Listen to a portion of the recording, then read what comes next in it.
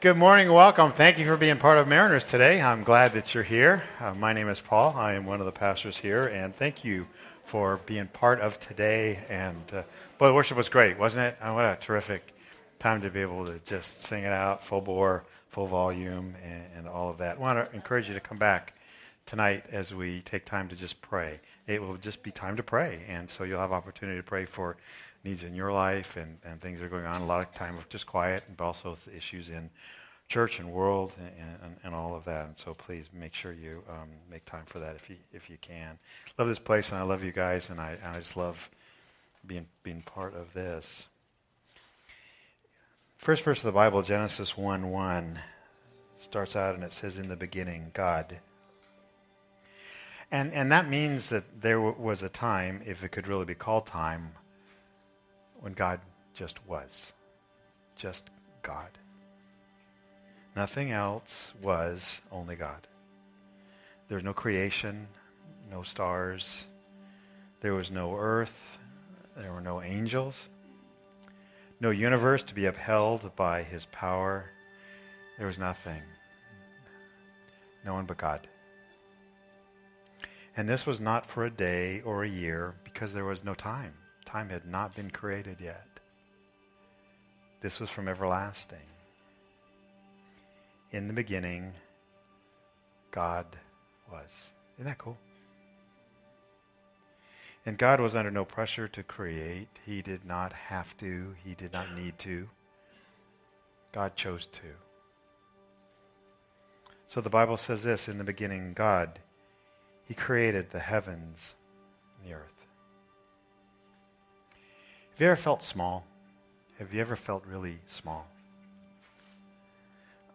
Usually I have to go outside in some big field or in a forest or a mountain top. And you look at it all, and just the expanse of it kind of rolls out before you, and you think, I'm really small. Early in 2013, astronomers at Princeton University discovered in space what they call now the Sloan Great Wall. What it is, it's a semi-organized group or cluster of galaxies, actually more than 40,000 galaxies.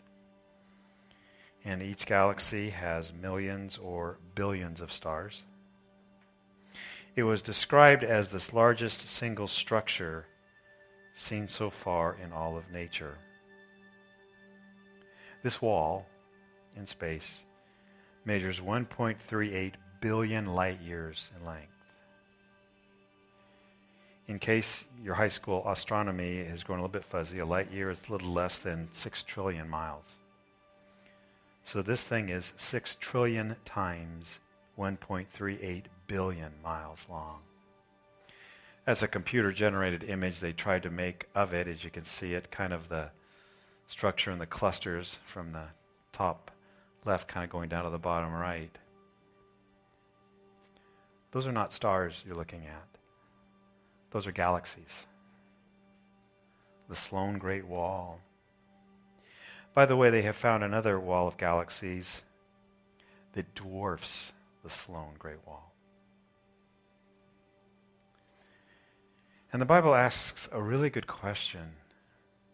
It says, when I consider your heavens, the work of your fingers, the moon, the stars, which you've set in place, what is man that you're mindful of him? You know, who am I? Who am I? Let me ask the question again. Have you ever felt small? Very, very small. Who am I, and who am I that God, who makes great walls of galaxies, cares and knows and listens? And then the Bible says this, in the beginning was the Word. And this is the beginning of the Bible book of John. John was a follower of Jesus, a disciple. And he tells the story of Jesus, and he uses the term word. And in the language that he used, the term word means the very fullest expression, the very fullest manifestation, the full expression of who God was. John would write this, in the beginning was the Word. and the Word was with God, and the Word was God. He was with God in the beginning. Through him all things were made. Without him nothing was made that has been made. And that means the stone wall and your bones and the trees and the stars and the sand and oceans. Then John says this, the Word became flesh. God Almighty, God above time and space, God of eternity and everlasting became flesh. And he dwelt among us. And we saw his glory as of the only begotten from the Father, full of grace and truth. Of course, that's Jesus. God who exists in eternity became human. And John is doing the best he can to try and blow our minds with this. Trying to blow us away by saying, hey, I want you to get this. God who made everything, time, space, galaxies, he became flesh, human. You kind of have that in your head. Isn't there kind of a wow factor in this? And then John says this, yet to all who received him, to those who believed in his name, he gave the right to become children of God. Is there a wow factor in that? And Lord, right now as we consider you and how great you are, open our hearts and open our minds, open our wills, so we might be able to comprehend your love and feel and experience you in this place, in this time. In Jesus' name we ask this. Amen. We're in a series that we are calling This Is Us. I mean, the question can be raised, who really are we? We're a bunch of peninsula people or coastside people, and we come together on Sundays and weekends, and we unite together, and we identify as followers of God and followers of Jesus Christ, and we serve together, and we work together, and when you believe and serve and work and kind of gather together and identify together, the Bible calls this a what?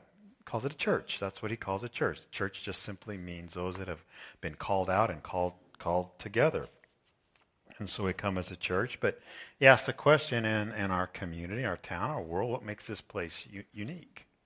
I mean, each church is unique. As you look through the Bible, each one is different. The church in Galatia is different than the church in Thessalonica, different than the church in Colossae. Churches are all different and unique. And so we wanted to understand, well, what makes us different and unique? And so we have a bunch of very smart people in our church, and they got together and they did a lot of interviews with you, and they talked and crunched data and wrote Post-it notes and found out what makes this place this place. Who are we? Who is us? Who are we? What about this place? And as I looked at the data and we kind of came together and talked about it, I came up with 3 things that are true about you and us and this place. And so we just simply would call those 3 things. This is us. This is us. And if you're here as a guest or for the first time, this is a good time to be here because you're going to hear really what we are all about and who we are. Last week we talked about the first one. We said that we are real people. We are real people here. And real means not plastic and not phony, fake. That's what I love about this place. You can come here and you can kind of open up and be yourself. You don't have to dress up if you don't want to. You don't have to put on airs or pretension. We prefer not for you not to. We are pretty honest about who we are, and we should be that way because we're all sinners saved by grace. Every single one of us. No one has a leg up on anybody else. And so we can be honest about who we are. Warts and faults and flaws and bunions, of which I am getting, by the way. I looked down at my foot the other day, and I said, what the heck is that? And my dear wife said, that is a bunion. And I thought, bunions? My grandma had bunions, Well, we are like that. We have bunions and warts and faults and flaws. We are sinners, all of us, every single one of us, saved by grace. And so we come here on equal ground. And we can be real about that. And we sometimes joke and say we don't allow perfect people in here. If they come in, they'll wreck the place. They'll ruin the curve, by the way. And we could be not perfect because we know we aren't. How many of you messed up this week? How many of you did a mess up this week? Okay, some of you are perfect. Good for you. You did it. just that we have received grace. Now today, this morning, we want to talk about real God. And you say, what do you mean real God? What does that mean, real God? Does it mean that you kind of have the corner on the market on who God is? It's like, well, we don't have the corner on the market, but God has certainly revealed himself to us in really strong and powerful ways. And it means that this, and here it is, it means that God is real to us, and we are experiencing God as he is personally involved in each one of us, changing us and giving us peace, strength, and purpose. Okay? Now, there's more to God being real in your life than that, but let's just simply start with that and use that as a working definition. And the thing I love about you guys is God is not a tradition to you, just simply a tradition, something that you do, nor is coming a habit. I never want this place to be, this is just what I have to do on Sunday. If the have to is in there, then it's okay not to come. It really is. It's really fine. If you have to say, I have to go to church, then that's not a good thing. And if you'd rather stay home and watch football, go for it. That's okay. Because what God wants is for us to come here with willing hearts and open hearts and saying, this is what I want. This is the air I breathe. This is what life's all about. And not just simply coming to church is the most important thing, but you're looking for God and growing in God in your whole life. And I hope through the worship time that we just had, and wow, cool. That was just great. As they kind of crammed those 3 songs together, I hope that you had a moment, now maybe longer, when you just felt closer to God. And all of a sudden, with your worries and with the issues that are going on in your life and the challenges, all of a sudden you began to get a little bit more perspective. I hope that happened. You saw the greatness of God and you just felt, wow, I feel really small, but I feel his love and it's going to be okay. Well, I say, how is God real in my life? How does that work itself out? What does that really mean? God is real in my life. Last afternoon I got here, we have Saturday night service, and so I get here and I try and kind of work on some stuff and figure out some other things. And I was sitting upstairs in my office, and there was a fly in there. There's a fly buzzing around. Now, what I love about the Coast Side is there are not a lot of flies here. Not a whole lot of flies here.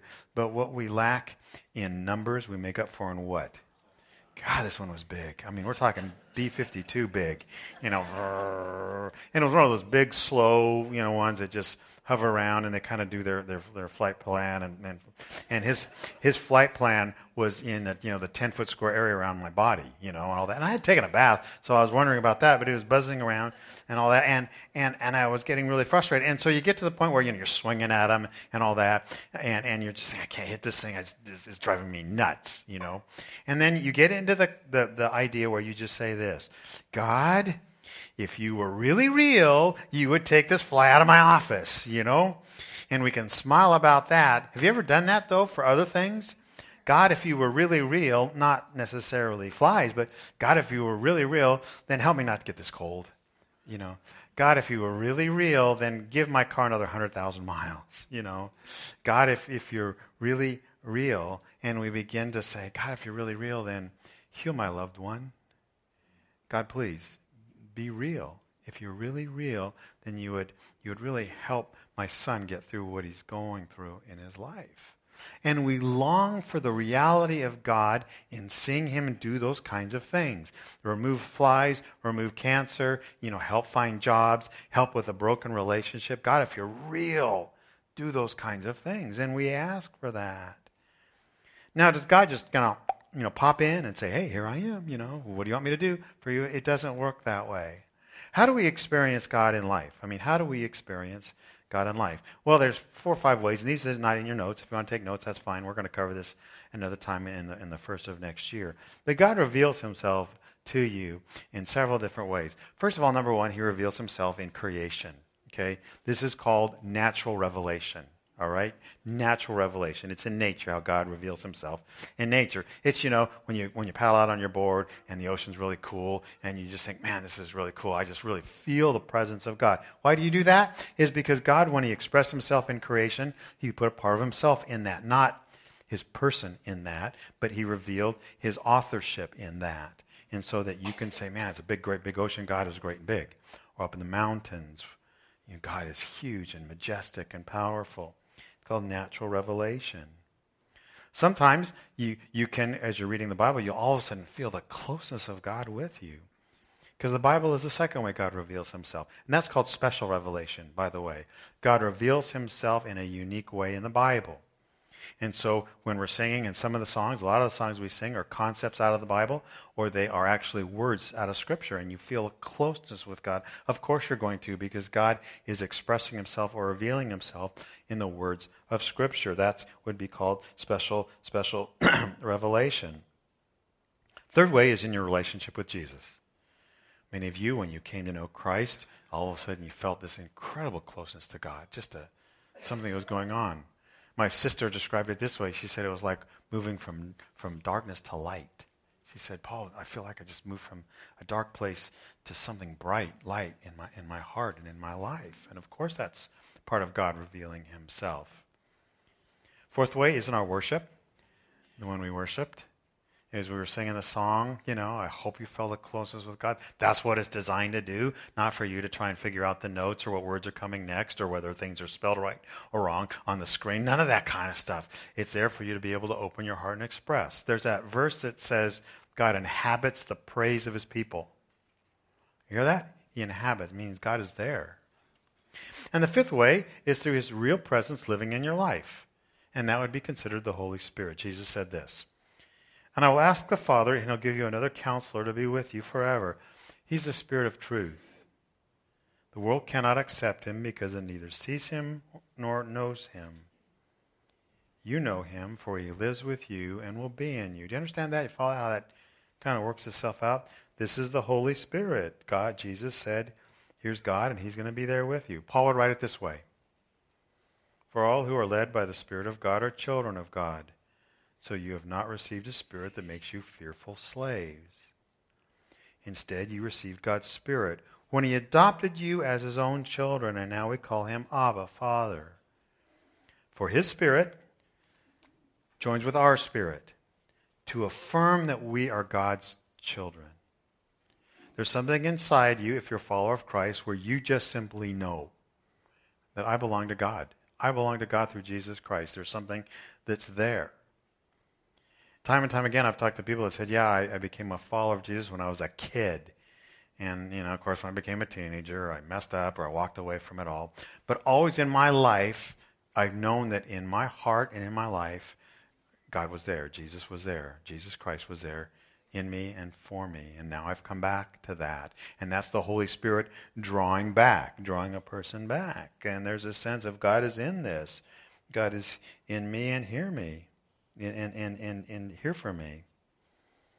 And there's a sense of who I am. And I love the truth of Jesus and God. I love the logic of it. I love to try and read the logical parts of it and the philosophy behind it. And it battles with my brain. It's incredible logic and reason, and I love that. And that's one of the things that drew me to become a follower of Christ, was the incredible logic and philosophy behind it. It wasn't just for dummies. It was the farther you get into it, the more incredibly complex and real and reasonable it is. But there's also the feelings that go with it too. And you have those feelings. Can you go with the feelings? Of course you can. And what's cool is I've met people who are followers of Jesus all over the world, from all over the world, El Salvador or Israel or, UK. And we compare notes on the experience we've had with Jesus, and guess what? They're the same. They're the same. The same thing. And of course, he's going to be a God not only of my mind, but of my heart and my feeling and my experiences. Well, how do I make God real in my life? How do I make that happen more and more and more and more? And I got to be careful here with semantics, because God is real whether I know it or not. God is real whether I say so or not, or believe it or not. Does the Bible, by the way, prove the existence of God? No, it assumes it. It just assumes. It's like, come on, get on with it. God exists. So let's just figure out how to have this relationship with him. The Bible doesn't need to prove it. It's just there. It's self-evident in all these things. But the first word on this one, it would be the word seek. This one comes from the Bible book of Hebrews, where it says this: anyone who comes to him, that would be God, must believe that he exists and that he rewards those who earnestly seek him. This season is like sports mecca season, There are so many sports going on. They're all there right now. I mean, man, it's awesome. You have baseball, the World Series going. You've got basketball season that just started. You've got college football. You've got pro football. You've got hockey that's going on. You've got soccer that's going on. I mean, everything is even there. I was turning channels the other day, and guess what I was watching? Curling. You know, that ice thing, curling. Any of you like curling? Yeah, it's good. It's a cool sport. And then the other day, I was watching this. You think all I do is sit home and watch TV, but I don't. They had actually the Cornhole Championships, World Championships of Cornhole. You know, where you toss beanbags in a hole, you know? Cool. It was really cool. I watched that. And it was going on. And sometimes, you know, if you're into sports, you get tickets or you buy tickets and you say, oh, let's go to a game. And you go to the game and you get there and you get some food and you sit down and you watch and you root and you holler and all that and you're watching what's going on down there on the field. And you feel the emotion when your team, you know, hits a home run or makes a great catch or makes a huge tackle. And you can, whether even it's at home on TV or at the stadium as you're sitting there watching it, you can, in a sense, experience the game, can't you? I mean, you ever felt that experience? The thrill, the up afterwards, oh, I'm so exhausted, you know, after the game, after watching all that kind of thing. And then you go home and say, man, what a great game it was. And you feel it all. You experience the game, kind of. But I don't experience the game as much as those who are actually what? Playing the game, those on the field. And you and I both know, and we know this, we're familiar with it, that there's something about God, and there's something about a place like this that gives me the opportunity to either sit and watch or actually get involved in the game. Okay? I know that feeling. I know that feeling well. When I was in college, a friend invited me to go to his church for the incredibly godly reason that the girls were cuter than the church where I was going, okay? And so I went, and the girls were cuter, okay? It wasn't a bad deal. I got a wife out of this thing, so it's really okay. But I sat there, and this was a college ministry, and so there were a bunch of kids in the room, and I sat there, and I sat in the back, and I sat there in the back with my arms folded, you know, because I wanted to actually have my space, and I'm very thankful they gave me my space. In fact, if you're here like that, you got your space, okay? If you need space to kind of check this place out and check this God thing out, you've got all the space you want, okay? This is kind of one of those things where we'll give you that time, and God's going to slowly draw you in. But I was sitting there, and I had my space, and I had my arms folded, and when they sang, I didn't sing, you know, because I was in the stands watching the game going on. You see that? You know, I was there just kind of sitting there watching it all, and I didn't participate much, if at all, because I was a spectator in this God thing, and there's a big difference between a spectator and a player. And somehow it felt like, and this is the weird thing, I had power. As long as I did not deeply involve myself in this or get emotionally connected, I had a sense of power over this. And some of you are feeling it right now. You say, if I were to completely participate in this, I would lose a sense of self, a sense of power. And that's who we are. And we can, if you're feeling that, we can talk more about this later. But anyway, I had that sense of power and a little separate, and if you know the feeling, you know what I'm talking about. So I sat back and I looked at the other people. And then what happens is something goes through your mind as you begin to go things like this. I said, man, if God were real to these people, you know, who are here, if God were really real to them, they'd reach out more. If God were real to them, they'd talk to that lonely girl over there. Or if God were real to them, when the music's playing, they would actually sing. All that did was reveal to me what? That God was not real to me. You see? It came slamming back at me. As I sat there and tried to hold on to my control, talk to them about or think about their reality of God and their experience, all it did was reveal how unreal God was to me. Because I had my defenses up. See, I was a spectator, unwilling to get down on the field and play. The Bible says this, if you confess with your mouth that Jesus is Lord and believe in your heart that God raised him from the dead, you'll be saved. For it's by believing in your heart that you are made right with God. That's it. That's it. Believing in your heart, Jesus is Lord.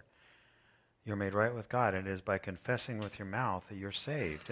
And the confession is not just mouthing the words. Confessing means this is it. This is who I am. This is everything I believe. Right here, right now. It's actually getting out of the seat and getting down on the field. Seek. You have to seek. And then God becomes real to you. So I'm going to seek first, and you're saying, didn't you just say that? And yeah, I did, but there's another word there, and that's seek first, and there's seeking that goes beyond. Because Jesus said this great verse, and this really helped me in my life. Seek first his kingdom and his righteousness, and all these things will be given to you as well. And when you read the whole section in which this verse is placed in Matthew 6, it's really pretty cool because it countercultures everything we get from this world, you know. We worry about this and that. We worry about food and clothes and IRAs and 401ks and retirement and health and popularity and career. And do I have the right look? Do I have the right shape? Do I have the right things that are around in my life? And Jesus says, you really want me to be real to you? You really want me to be real in your life? You want to experience me taking care of you? Here you go. Seek first the kingdom of God. Don't worry about those other things. Seek first the kingdom of God. Live with abandon to God. Abandon everything. Just live it to God. Give more than you think you're able to. Serve more often than you think you should. Open your heart to people you don't think you should open your heart to. And immediately you think, well, what's going to happen to me? Who's going to take care of me? And that's where that verse slams into us. Seek first the kingdom of God and his righteousness, and all these things will be given to you. Everything will be given to you. You want God to be real in your life. God is only real in your life as much as you give yourself up to him. Seek first and make that your priority. And then the last one is practice his presence all the time. Practice his presence. A long, long time ago, there was this guy named Nicholas Herman, and he lived in France, and this is in the 1600s. He was not particularly well educated, and he didn't particularly do much, if anything, very well at all. At the age of 18, he didn't go on to school because he just wasn't quite there. And age of 18, something happened in his life.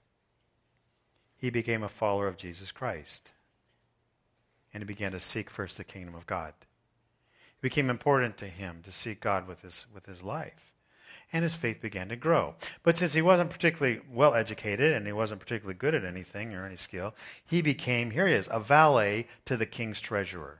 Okay? All right, you have the king, you have the king's treasurer here, and he was one of the valets. He just kind of served the king's treasurer and did certain things here and there. And yet he was big and he was clumsy and he broke everything, and so he got fired, let go from that position. Okay, what is he going to do now? And so he said, well, I kind of want to grow more in my faith. I don't know how to do it. And so he went to the monastery that was in town, and he asked if they needed any help around the place. And so they made him a pot washer. He washed dishes in the monastery for all the people that were doing all their holy stuff. He became the pot washer in the monastery, and in his desire to be close to God, he said, well, God, if I'm going to be a pot washer, I'm going to wash every pot for you. And he began to practice something.